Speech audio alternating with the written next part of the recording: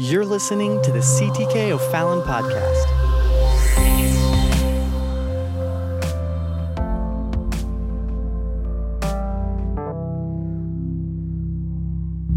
For sure. Amen. Thank you for being in God's house tonight. I want to take you to the book of 2 Corinthians.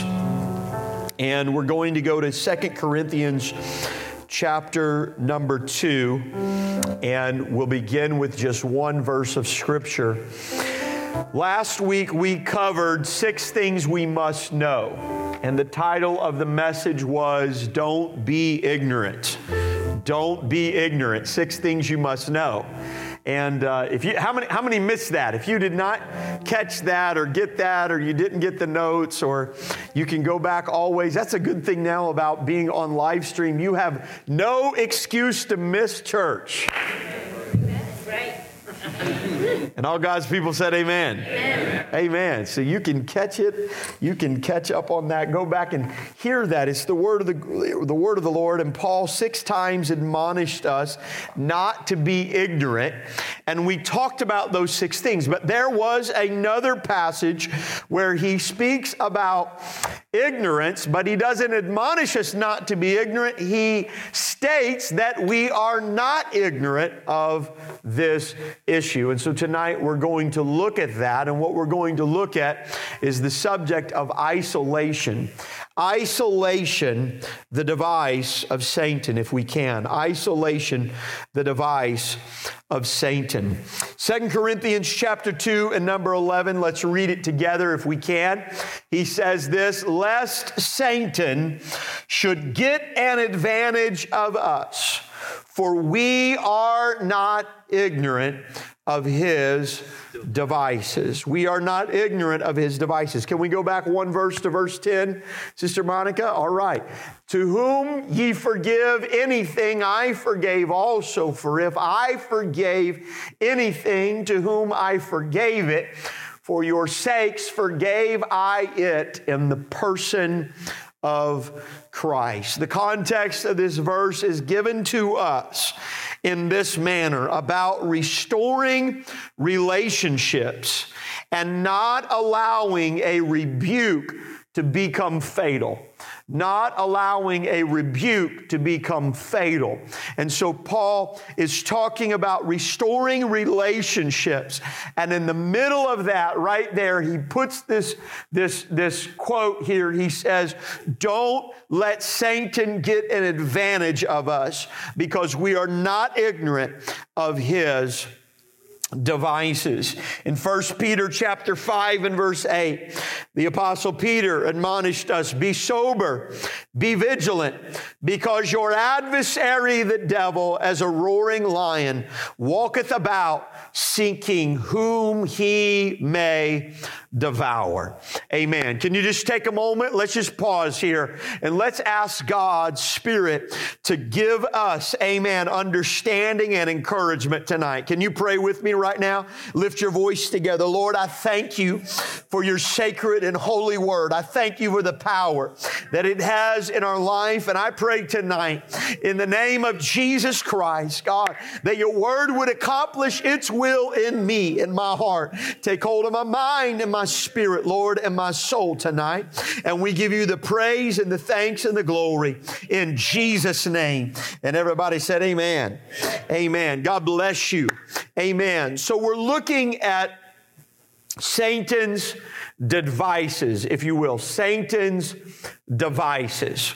What Paul was talking about in 2 Corinthians was the opportunity for someone to be offended, for someone to be hurt, for someone to go through something that would cause them to withdraw or to isolate themselves. And when they get isolated, they become an open prey for Satan. Isolation will destroy you. Isolation will kill you. If the enemy can get you isolated from the body of Christ, he's already won the battle. If he can get you to withdraw from the church, he's already won the battle. Amen. That's why it is so critical and so important how our relationships are in the body of Christ. And not only that, how we treat people in the body of Christ and how we treat newcomers to the body of Christ. Because when people come to Christ, they come hurting. They come desperate. They're looking for healing. They're looking for help. Some of them are like the woman that pressed her way through the crowd. If I can just touch the hem of his garments. Can I tell you, I don't know how many people I've met that said, I pulled into your parking lot, Pastor, but I couldn't come in. Or people would say, I sat out there for a long time. Some of you know what I'm talking about. And just to step across that threshold was such a big move and a step. And when they get into the house, when they come in contact with the body of Christ, that's why it's so critical that we can't let envy and bitterness and jealousy and hatred to reach out, because it will only cause them to withdraw all the more. Peter said this, your adversary, the devil, as a roaring lion walketh about, seeking whom he may devour. Brother Ryan, you alluded to it. A few weeks ago, you were teaching here on Wednesday night, and I think you made a reference in your sermon, if I recall correctly. I watched it after the fact. I wasn't here.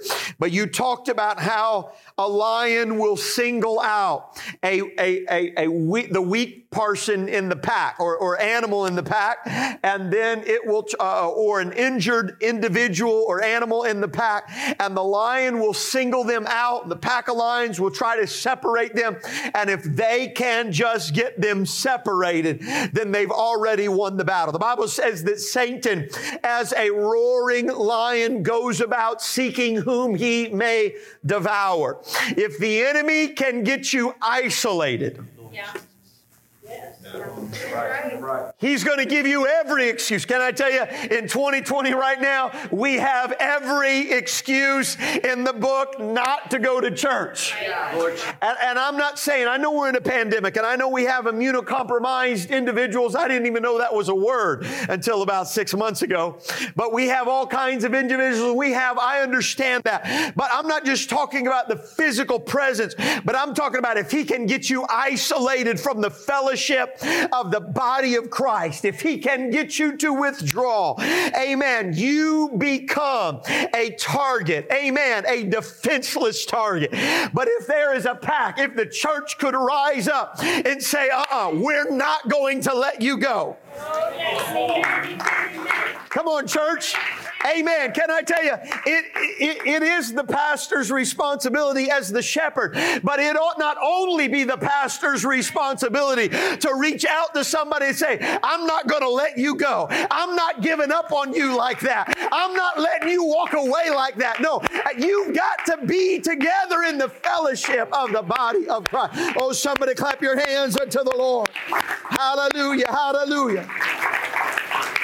So the enemy will single out and separate the weaker or the immature from the pack. It's Satan's tactic to separate us from the body. Hear me today. If you're at home watching online, if you're catching this later on, I understand when we have schedules and schedules that we can't avoid. I do believe in putting God first and setting His schedule as a priority in our life. But sometimes there are things that we can't avoid, and jobs and other things take us away, and we can't be there. I get all that. I understand that. Don't misunderstand me. But be careful that you're not only in this season catching church online because of the bigger reality of Satan trying to isolate you. And if you can't get out of the house, you better make sure that you are still connected to the body of Christ, because we need one another. I can't live for God in isolation. I can't live for God by myself, but I must worship Him and I must pray to Him, amen, with the understanding of community. Am I in the book? Yes. Did he not say when they said, teach us how to pray? He didn't say, pray, my Father, which art in heaven. He said, pray, our Father, which art in heaven. I can't even approach the praise room without understanding that I'm one of many that Christ died for, loved, and saved. Hallelujah. Amen, amen, amen. So the issue here that we're looking at is the issue about restoring relationship and about not allowing a rebuke to become fatal. Okay, so let's take a moment here. This is a Bible study. I'm preaching tonight, and this is just Bible study. Got to calm down. Amen.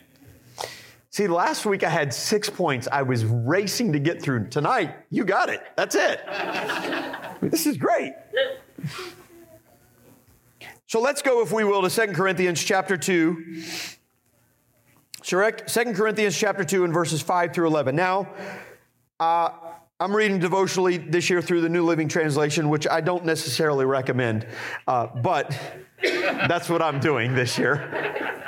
So I am going to read this passage. I want to read this passage to you here, so you can follow along. So they'll have it on the screen for you, or here you can see it. Here's what Paul says. Now this puts it just very plain, so you can catch this, because it highlights some things. As we're dealing with this, Paul is highlighting some things that are very counterculture to our day today. He says this, I am not overstating it when I say that the man who caused all the trouble hurt all of you more than he hurt me. Now, okay, Paul is in his second letter, actually in his first letter, 1 Corinthians in our Bible, he actually acknowledged that he had already written them. And so this could be the third letter that he's actually writing to him. And this is the second time that Paul has identified a particular individual in the church. He's not just talking about issues in the church. He's talking about a particular individual in the church, because the issue had been so big and so paramount. It had been such a massive issue in the church. If you ever think you've got church trouble, just go to the book of Corinthians and read that, and you'll say, man, praise God, glory, hallelujah. I'm glad to be a part of the church. Can I get an amen? Amen. So Paul, now if you go back just to the beginning of the chapter, which we won't do, Paul says, I'm careful to write to you because I don't want to grieve you. And he said, the reason why I don't want to grieve you is because if I grieve you, then I don't get encouragement from you, and I don't want you to always be grieved with me. So he said, I want to be careful. He said, but I do need to address this issue. And he said, I'm not overstating the fact that there was a man in the church that caused problems. He didn't just hurt you, he also affected me. Now let's put this in context of what this man was. If you go back to 1 Corinthians on your own time, chapter 5, you will see that the man in question that he's talking about here is a man who is having an immoral relationship with his stepmother, mother-in-law, whatever, that is an absolute abomination written about in the book of Leviticus. And so this was a big issue. It was gross immorality that had made its way into the church. Now, let's not be foolish today in 2020, because in the Old Testament, when God took the children of Israel out of Egypt and he takes them to the land of promise, to Canaan, he tells them, when you go there, he said, the people that are there, you are going to drive out. They're going to be gone.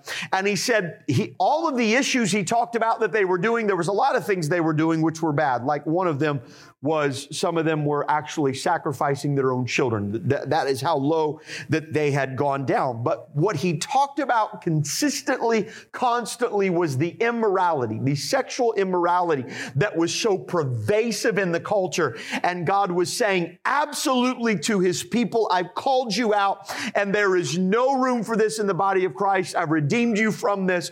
And so now we get to the New Testament in Corinth, and Corinth was a city that was so vile.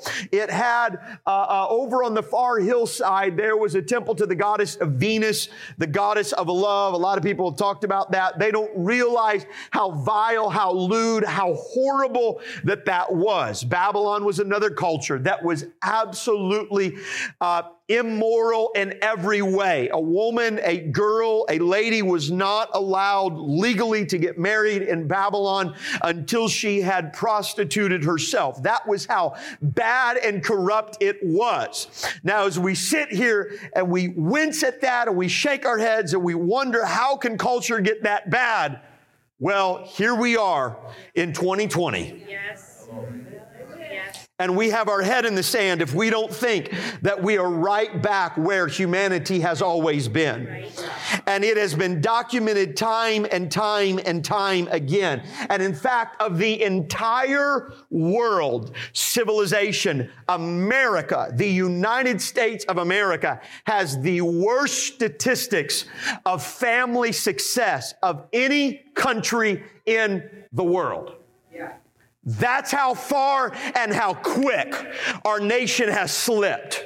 Now, I pray for our country. I love our country. I thank God for everybody that's fought the freedoms.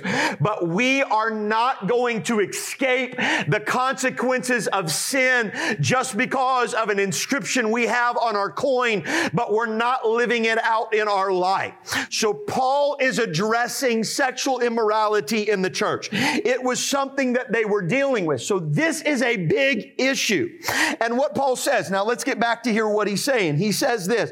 He said, most of you, he said, opposed him, and that was punishment enough. Now, this is interesting because Paul is talking about in the church that there was gross immorality and the church opposed him.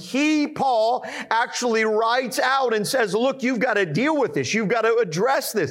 This is not permissible in the congregation of the Lord. You've got to address this. He said, let's go on. He said, most of you opposed him, and that was punishment enough. Now, I want to pause here and say, let's just pause here for a moment and say, the church opposed the immorality and the person conducting the immorality, and Paul never said that was wrong. Paul was not saying it was wrong. It is not wrong to oppose certain sins and things that God clearly has renounced and denounced in His Word. Can I get an amen? Amen? Amen. But look at what Paul says now. Because this was a man who had repented, been baptized, filled with the Spirit. This was a man who had come to know the knowledge and the power of God. But he had slipped, he had turned, he had fallen into something. And so Paul goes on and says, but now, however, it is time to forgive and comfort. Yes. Hear me, church. Do we have a responsibility to speak out against sin? Absolutely, irrevocably, it's settled and established in the Word. But Paul says, but then there's got to come a point where you are not content just to cast them out. When you see they've been injured, whether they are injured by the world or they're injured of their own doing, don't allow them to get isolated. Right. I think far too long we've let backsliders walk out the back door, and we've just let the door close and sat inside and prayed and never done anything to reach them. Can I tell you, the heart of God says, look, you've got to straighten up. If you're going to come, you've got to have your wedding garment on. God does not change the rules or the regulations or the qualifications or the path to life for anybody, but it is the responsibility of the church to reach for the lost, to reach for the hurting, to reach for those, amen, that are isolated from the fellowship of the body of Christ. Look at what he says. Otherwise, he may be overcome by discouragement. Yeah. Could you imagine? Could you imagine being the worst sinner in church? And having to face that reality when you walk back into the house of God? Think about it with me. Seriously, let's think about that with me for a moment. Imagine that you know you've done wrong, but you want to make it right. You want to make it right, but you know you did wrong. I'm going to tell you, there are so many ways and areas right there where the enemy can come to you. Brother Zarita, and the enemy can say, you're not good enough. The enemy can say, you're not welcome back there. The enemy can give all of these single reasons. But you know what? You know what flies in the face of every lie from the devil? You know, the devil, the Bible says he's the father of lies. Amen. And so as the enemy's lying, you know what goes in the face of lies? That's truth. When somebody says, hey, we miss you. Hey, we want to have you. Hey, you need to get back to the house of the Lord. Hey, we're ready. We want to help you. What can we do? How can I pray for you? How can I love you? Amen. We ought to make it. We ought to make it. Amen. Easy. Right? Yes. Right. Am I in the book? Am I reading this right? That's good. Paul is saying, the worst sinner you've ever seen, now it's time to forgive him and comfort him. Right. He's not going to find comfort in the world. He's not going to find comfort at the end of a bottle. He's not going to find comfort in the prostitution house. He's not going to find comfort in the prison, but it's up to you to comfort him. And he said, if you don't, he's going to be overcome by discouragement. Can I tell you, isolation is the device of Satan. It's a lie from the pit of hell. Can I tell you, there's still room at the cross. There's still room at the cross for every broken, trod down, despairing, amen, person that's failed God. Hallelujah, hallelujah. Oh, somebody clap your hands unto the Lord. Hallelujah, hallelujah, hallelujah. So he goes on, look what he says. So I urge you now to reaffirm your love for him. He never said, go back and condone what he's done. He never said, go back and validate what he did. He never said, go back and make excuses. No, he never said that. He said, affirm your love for him. Go back, reaffirm your love. Reaffirm your love. I'm going to tell you, you're going to have a problem reaffirming a love that you never expressed in the first place. Come on now. That's good. Yeah. That's good. Thank you. If a kid's wayward and lost, the prodigal said, look, I'll go back. He knew his father. He didn't even expect anything. He wasn't going back. But he said, I know I can go back to my father. He'll at least let me. He won't turn me away. I know there's enough love in him. If I'm just a servant, he'll at least let me do that. I'm wondering how many people, like the woman just pressing through the crowd, if I can just touch the hem of his garments. I wonder how many people walk in and say, if I can just sneak in the door, if I can just sit on the back row, if I can just get up there, amen. I'm going to tell you, we've got to have a love in the first place if we're ever going to reaffirm love. Oh, somebody say, help me, Lord.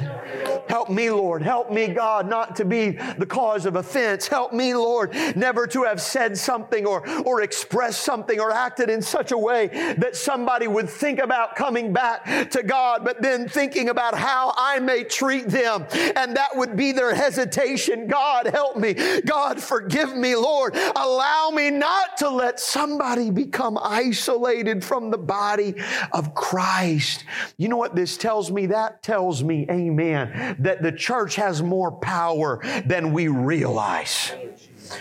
Come on, it's time that we stop giving up the spiritual dead to hell. It ain't over. It's not through. Christ hasn't returned yet.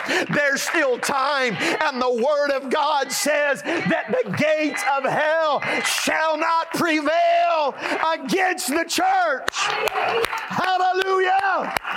Hallelujah! Hallelujah! It's time we got to reach through hell's gates, and you got to pull them back out.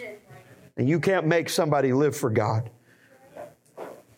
You can't make somebody live for God. Right. No, they've got to do that. But you can do everything you can to drag them to the altar. Drag them to the altar. You know, I used to hear testimonies all the time. My great-grandmother, I knew her just in her last 4 years of life. I was 4 years old when she passed away, and she, I guess, was quite spunky. She prayed a lot of people through to the Holy Ghost. I think because they realized that was the only way they were going to get out of there. Some of you may know Bishop Doug White. Used to preach a lot of youth meetings and camp meetings. His wife, Sister White, grew up in Indianapolis, and her mother told me a few years ago, she said, I'll never forget Sister Mercer getting a hold of me when I came to church. She got a hold of me. She said, when she got a hold of you, she wasn't leaving. She'd stay there till midnight until the Lord got a hold of you.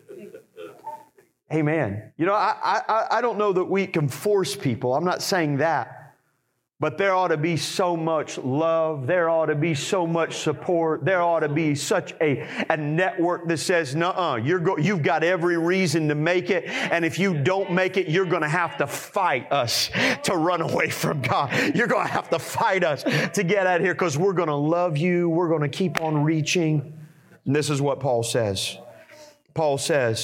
He says, so when you forgive, he said, I forgive. And when I forgive whatever needs to be forgiven. As the apostle, as the founding pastor of the church of Corinth, he said, I do it with Christ's authority for your benefit. And he says, when this issue is no more, it's no more. You may remember the issue. You may have old copy of the letter. You may still be reading it. But when he's in here, it's under the blood. It's over. It's through. And he said, we've got to be careful lest Satan take advantage of us, for we are not ignorant of his devices. Isolation. Can I tell you, relationships in the body of Christ matter. Relationships in the body of Christ matter. I said this, you cannot reaffirm your love for someone that you never expressed your love in the first place.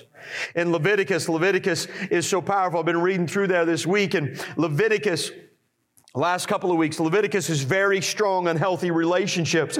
It addresses relationships so strong. Some are even punishable by death when you have an offense, but it addresses relationships between parents and spouses and children and parents. It addresses relationships and respect for the elderly, not only those that are of the Israelite tribe, natural born, but it also addresses right relationship with foreigners and those that are traveling through.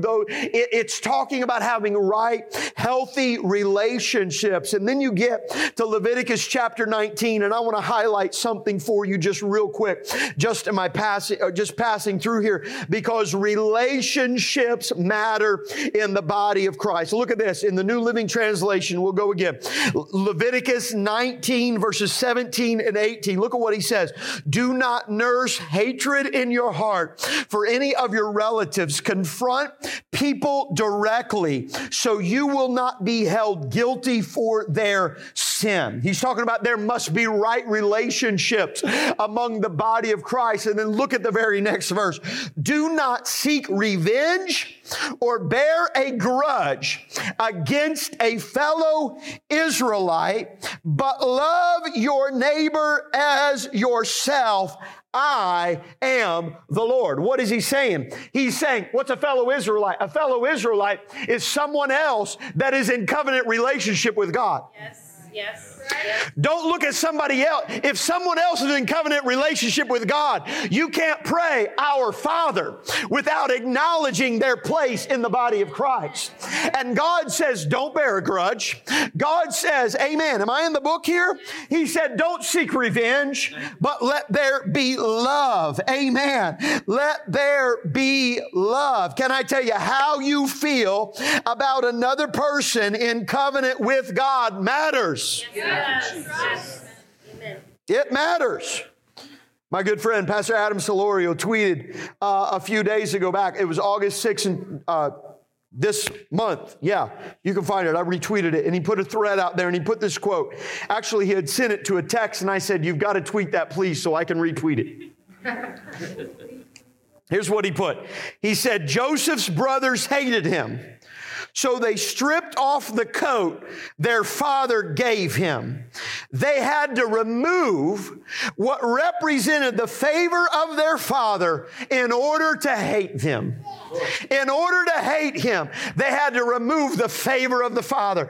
In order for you to hate somebody else in the body of Christ, you've got to devalue their relationship. You've got to discredit their worship. You've got to discredit their sacrifice. And he goes on and he said this. He said, when Jesus comes back, I better have as many brothers as he has sons.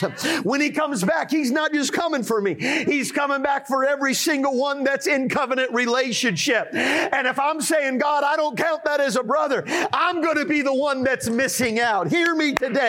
How you treat and how you love the body of Christ matters. Yes. Amen. Pastor, you don't know what they said. I'm going to take my glasses off so I can't see anybody. Pastor, you don't know what they posted. You don't know. They didn't put me in their text group.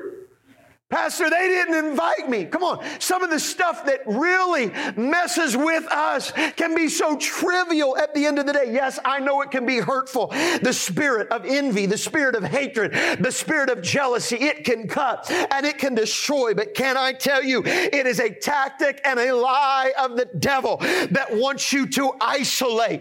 That's why when we come together in the house and we lift up holy hands and we praise God, amen, he said, you leave your gift on the altar and you go make amends before you worship, or else it does not matter. And I don't know about you, but I love to worship God too much to let somebody else's relationship impose on what God has for me. Hallelujah. Look at what he says. He said, don't seek revenge. Don't bear a grudge. Don't bear a grudge. Deal with it. Confront it. Let it go. Deal with it. He said, go to them. Talk about it so that you don't become guilty. Maybe they're doing something unaware. You need to go and talk to them. Do it. He said, go for the point of restoration. Jesus said both. Go talk to those that have aught against you. And he said, go talk to those that have sinned against you. He left no room, amen, for isolation and separation in the body. And in Leviticus, he ended it this way. He said, don't seek revenge and don't bear a grudge, but love your neighbor as yourself. Give the same grace you hope you get. Give the same mercy you hope you get. And here's the thing, love always wins when it has the final say. Right? Yeah. Right. Hallelujah. Love always wins when it has the final say. Oh, hear me, somebody. And when love has been present, and then a brother or a sister falls, it is so much easier to go back and reaffirm a love that they know may have been difficult in the first place because it was already there before. Help us, Holy Ghost. Come on, I'm helping somebody tonight. I'm helping somebody tonight. Maybe you're watching online. Maybe you're at home tonight. Maybe you're catching this later on YouTube, but I'm helping somebody tonight. Can I tell you, your soul is worth more than anything else. Don't allow the enemy to isolate you. Don't allow the enemy to fool you into thinking. Come on, how many times have we seen people see it? I don't need to go to church. I got my Bible. I don't need to go to the house of God. I got my Bible. I can pray at home. Yes, you can pray at home. Yes, you can read your word at home. But can I tell you, God moves through his body. God blesses through his body. And look at what we're talking about. Isolation right now is at an all-time high. Isolation, we're going to see fallout. We're already seeing fallout. Has anybody been paying attention to the stats of the mental health and the issues and all the stuff that's going on? Right now, we're already seeing fallout. Desperation. You know how horrific it is. People are taking their spouses. It's so tragic right now. People are taking their spouses to the hospital for routine things. They go in and all of a sudden they contract COVID and they're not allowed visitors.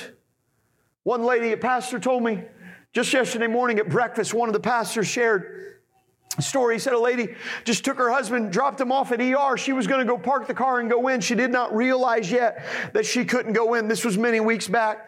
She walked up. They said she couldn't go in. 3 weeks later, she never saw her husband again. The tragedy. The most tragic thing right now is people are living out their life in isolation. It's in that isolation where the spirit of fear can come in. Can I tell you, I know we're in a real, I'm not making light of it. I'm not making little of it. I'm not saying what we're doing and what we're trying to do. We don't even know what we're doing, folks. We're doing the best we can. We're not God. We didn't author this thing. We can't figure it out. But we're doing the best we can, and we ought to do that. But can I tell you, in the midst of this, isolation will destroy you. And it's at an all-time high, and we're seeing things happen. And folks, if that's just on the physical level, imagine how much it is on the spiritual level. Because there's people, the same people that live in cities and packed neighborhoods, they still go into work, they mask up, and they walk down the aisles of places, and they're there, but they're isolated. They drive past the churches, but they're isolated. They live next to neighbors, but they're isolated. Husbands and wives living in the same house, under the same roof, children in the same place, elders and seniors in the same quarters, but yet they're isolated. Yeah. The enemy is cutting them off. Amen. If isolation and withdrawing was not a temptation, then Paul would not have admonished us, as he did in the book of Hebrews chapter number 10 and verse 25, where he again is talking about provoking one another to love. We need one another, he says. We've got to motivate one another. We need one another to provoke one another. We've got to encourage one another to love and good works. And he follows that up by saying, not forsaking the assembling of ourselves together as the manner of some is, but exhorting one another, and so much the more as you see the day approaching. What was Paul preaching against? He was preaching against isolation. He was talking against isolation. There has to be an assembling together of the body of Christ. Now, I know right now we're in a pandemic and we're limited. We have capacity limits. I know in other places there's churches only virtual and online. I understand the coming together. I understand the physical thing may look different. But I'm going to tell you, in a spiritual way, there has to be a connection. Yes. There has to be a connection in the Holy Ghost. There has to be a coming together. Yeah. I thank God that we have the ability. You can come together still. All they're saying is wear a mask and stay 6 feet apart. Right. You can still drive to a neighbor's house. You can still go pray for somebody. Yeah. Yeah.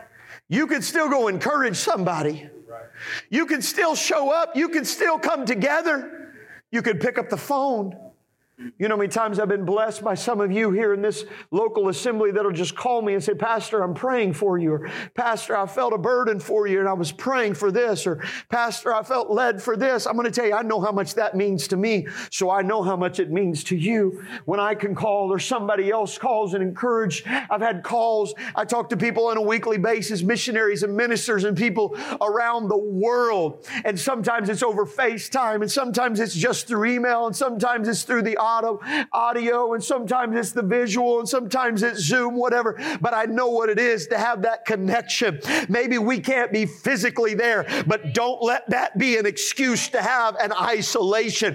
There's got to be an encouraging. There's got to be a coming together. Can I tell you, when you're born into the body of Christ, you take on a new name, and your citizenship is not of this world. Your family bloodline may be the same, but now you are tapped in. Amen. To a family, hallelujah, that knows no limit, that has no language barrier, that has no limitations. We are encouraged, amen. There has to be, he says, don't forsake the assembling together. Don't forsake the coming together. As this day approaches, the need is ever more critical. That's what he's saying. The day of the Lord is at hand. And the need is ever more. If we've ever needed to be together, it's now. If we ever needed a time to have church, it's now. If we ever needed to be together to pray with one another, it's now. How many love? I enjoy praying, and I thank God. I have a great time with God on my own in the Word. Every day I have a great time on my own praying with the Lord. But I'm going to tell you, there's something beautiful when you come together. Amen. Last night here, thank you. What a wonderful prayer meeting we had here last night. What a beautiful presence of the Lord. Amen. Just the true, genuine Spirit of the Lord. And I may not have talked to everybody, and I may not have prayed for everybody, but I'm going to tell you there's something encouraging when I can hear somebody else's praise, and I can hear somebody else's prayer. I may not even be able to make out what they're saying, but I can feel their spirit. And sometimes you catch it. There'll be somebody else's praise. Man, they're letting a praise, and all of a sudden, that praise, man, it's infectious in me. And then somebody else over here may be in travail, and somebody else over here may be in intercession. Wow, that impacts me too. And there's an encouragement, and there's a motivation. Amen. A motivation to love and to good works. And there's a renewing of faith. Can I tell you, we've got to come together. And when we come together, amen, we've got to be the church of the living God. We need the motivation of each other to live out the love of God and the testimony of God in our lives. I'm encouraged, Sister Brooks, when I see you, because I know where the Lord brought you from. And you've shared me and you've told, and I know what God's doing in your life. It's just a blessing to come to the house of the Lord. I miss Mother Hurt because I know the life that she's lived. Yes. Oh, isn't it good to see people when you come into the house of the Lord and you see them, and we could go on and we could name names and people, and you hear, man, it's so good. I feel at home. You know that I feel more at home here and anywhere else I preach, anywhere else I could go as pastor, as preacher. I travel out now. Don't tell anybody this, but I travel out now and I preach, and I just can't wait to get back to CTK to preach because this is home. You know why? Why is that, God? What was it? I know my burdens here. I know my ministries here. I know the Lord did that. It was a spiritual thing. I get it, but I think it goes a little bit deeper than that. I know the testimony. I know the heart. I know the trial. I know the battles. I know the burdens. And there's no place I can walk in and all of a sudden the Spirit of the Lord really move as much, amen, as when you know the people and you know the good and the bad and the ups and the downs and the highs and the lows. And sometimes I know what it means for somebody. I see you. I know what it's like when you just come in and find the back row or the balcony or somewhere else. You're just here. I just got to be here. I know how hard it is to push through, and man, there's an encouragement, there's a motivation. It's what gets me up. It's what says, hey, I may not feel like going to church, but I got to get back to the house of the Lord. I've got to get together with the body of Christ. Isolation. I close with this. Isolation will destroy you. It will be a quick way, a quick work to you losing faith is isolation. A quick work. Man, if the enemy can sabotage your relationships, that's how he isolates us. He isolates us through relationships. If the enemy can come in and get you to think certain things, that's how he'll isolate you. There's a book I enjoyed reading several years ago by Michael Zuckoff. He's a very, very good author, and he's written a lot of historical books. And one of the books he wrote was called Frozen in Time. And it's about these men who go to, it's twofold. It's telling the historical story, and it's telling the modern day research or rescue attempt, if you will, reclaiming attempt, I guess you could say, of going back to, I think it's in Iceland, where the only two National Guard men their bodies had never been claimed and brought back for burial. The National Guard had only two men that they had never been able to bring back. There was a plane during World War II that went down in Iceland. They were traveling, cargo plane. The cargo plane went down, and they later found that plane. But when it landed there on the icebergs, there's massive crevasses. These huge, massive crevasses, and the snow would blow over. When the snow would blow over the crevasse, it would build these little land bridges, and sometimes the wind and the snow would blow over, and you'd be walking on what you thought was ground. And when human weight got on it, it would just give way, and they were gone. It was tragic. So the National Guard sent in these planes, and they were these duck planes they had where they could land on water and they could get in close. And so they took the plane, they went up, and that plane ended up crashing, and those two men could not, actually, they never found those two men, so they were going back and looking for that plane. The original plane that went down, the cargo plane, those guys, actually survived. It was incredible. And so the story's telling how the rescue attempt took place for the original, and then how they went back. Good news, they actually went back. They found the plane. It was buried under 30-some feet of ice. They dug down. They actually brought the men back. This is back in, I think, 2000. This just happened a few years ago, 2000, maybe 12, 13, 14. I think the book came out in 2012, so it hadn't been very, very long, within the last 10 years, and they brought the bodies back, and they were able to give them an honorable burial. But the original plane that went down, they were in the cargo plane. The plane split in half. There was about 12 of them in there. They didn't all make it, but I think about, if I'm remembering correctly, about five or six of them survived. 5 or 6 or so of them survived. And there were these rescue planes that came in. That's what it was. The rescue planes were coming in, and they kept losing the rescue planes. They sent out, the weather was too incredible. They couldn't fly in, so it ended up being sled dogs, I think, that actually rescued them in the later season. And they were just dropping supplies, hoping, once they did find them, hoping that the men could get to them and those supplies would sustain them. But several of the men lost their lives trying to get to the supplies. When they finally found them, they dropped the supplies, and the men lost their lives because they would go across these snow bridges and they would lose their life, and it was tragic. And they figured out that the only way they could survive, they had the back part of the plane, one part had fallen off in a crevasse, the other part they had made a makeshift shelter. And the way they survived was that all of the guys would go out together. And they all would go, and there was 6 or so of them, and they would all tie off, and they would tie off about 20, 30 feet apart from each other. And they would march then together. That way, if one of them fell, there was the weight of enough of the others that none of them would fall to their death. And it was only when they learned to tie off to one another that they were able to navigate, that they were able to get over there, they were able to figure it out, because the only way to get there was they had to cross these icy snow bridges. And it was just buyer's choice at whether or not this one was going to hold or that one was going to hold. The crevasses were too many and too far for them to get around. That was the only way they could access the supplies.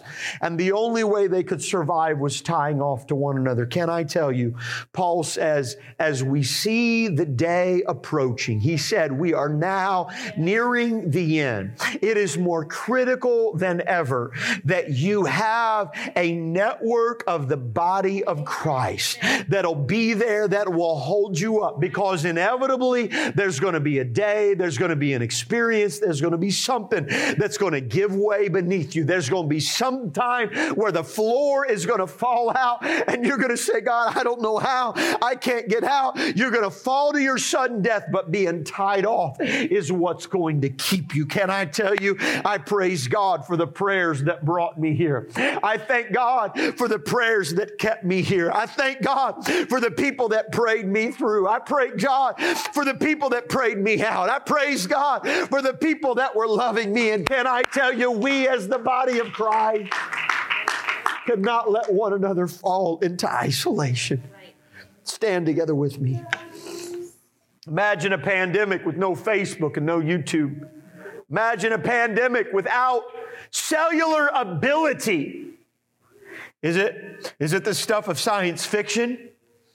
Or will we, or perhaps our children, live to see the day when a world could be staged such as it is today, and yet just a few explosions away and everything is shut down? No electricity, no communications. Do you know right now that we're depending so much on satellites that if those satellites went out, you know, I don't have to tell you, everything is gone. But what happens in that hour when you have to go through weeks and months and you can't find people? I'm going to tell you, you can't make it in isolation. You can't survive in isolation. We've got to love one another. We've got to hold on to one another. Spiritually, we need one another. Amen. Last night as we were praying, I referenced that at the beginning of the year, we came to this baptistry and to this altar, and we filled out Post-it notes. We covered the altar for Post-it notes of names of backsliders and those that are lost, that needed to pray through, that needed to find their way back home. We covered this baptistry with Post-it notes of names that people that needed to be baptized in Jesus' name. And we prayed and we fasted and we travailed. And we've seen a few of those prayers already answered. I praise God. But there's hundreds more to come. And can I tell you, that's where we as the church, we've got to do our part. We got to pick up the phone. We've got to reach out and say, I refuse to let you die on your own. I refuse to let you live in isolation on your own, because God loves you. Amen. Can we lift our hands toward heaven tonight? Come on, in the name of Jesus Christ. God, I thank you for your Spirit. God, I thank you, Lord. Thank you for your love, God, that reaches for us. I thank you, Lord, for your truth that saves us. God, I pray today, Lord, that you would not allow us to ever become isolated. I pray, God, that you would fight against all of the lies and the spiritual things, God, that would separate us. And God, I pray, Lord, that you would help us to tear down walls for those that have been lost, those that have gone out, those that have fallen away, God, in the name of the Lord Jesus Christ. God, let the love of God have final say in our heart. In the name of Jesus, in the name of Jesus. And God, we give you glory and we give you honor and we give you praise. Lord, I magnify your name. I magnify your name, Lord. Hallelujah, hallelujah, hallelujah. Oh, somebody, can we praise God together tonight? Hallelujah, Lord. Hallelujah, Lord. Hallelujah, Lord. In the name of the Lord. Come on, some of you have lost loved ones. Come on, some of you, it's a son, a daughter, a spouse, a grandparent, a parent, a friend, a neighbor. God, in Jesus' name, save them, Lord. Hallelujah, hallelujah, hallelujah. Oh, turn your eyes upon Jesus. Look full in His wonderful face, and the things of this world will grow strangely dim in the light of His glory and grace. Sing it again to Him. Turn your eyes upon Jesus. Look full in His wonderful face, and the things of this world will grow strangely dim in the light of His glory and grace. I want to love the Lord. I want to stay in His body. And I want to love those, amen, whom God loves. Do you love the Word of God tonight? Amen. Aren't you thankful for the Word of God? Amen. Praise God for His Word tonight. God bless you. Thank you so much. So honored to have you with us. Thank you, church, for being here. I'm encouraged. Amen. Let's go in the grace of God, and we'll see you all back this Sunday morning, 10 a.m. Don't forget, go to CTK O'Fallon and be sure to register there online. God bless you. You're dismissed in Jesus' name.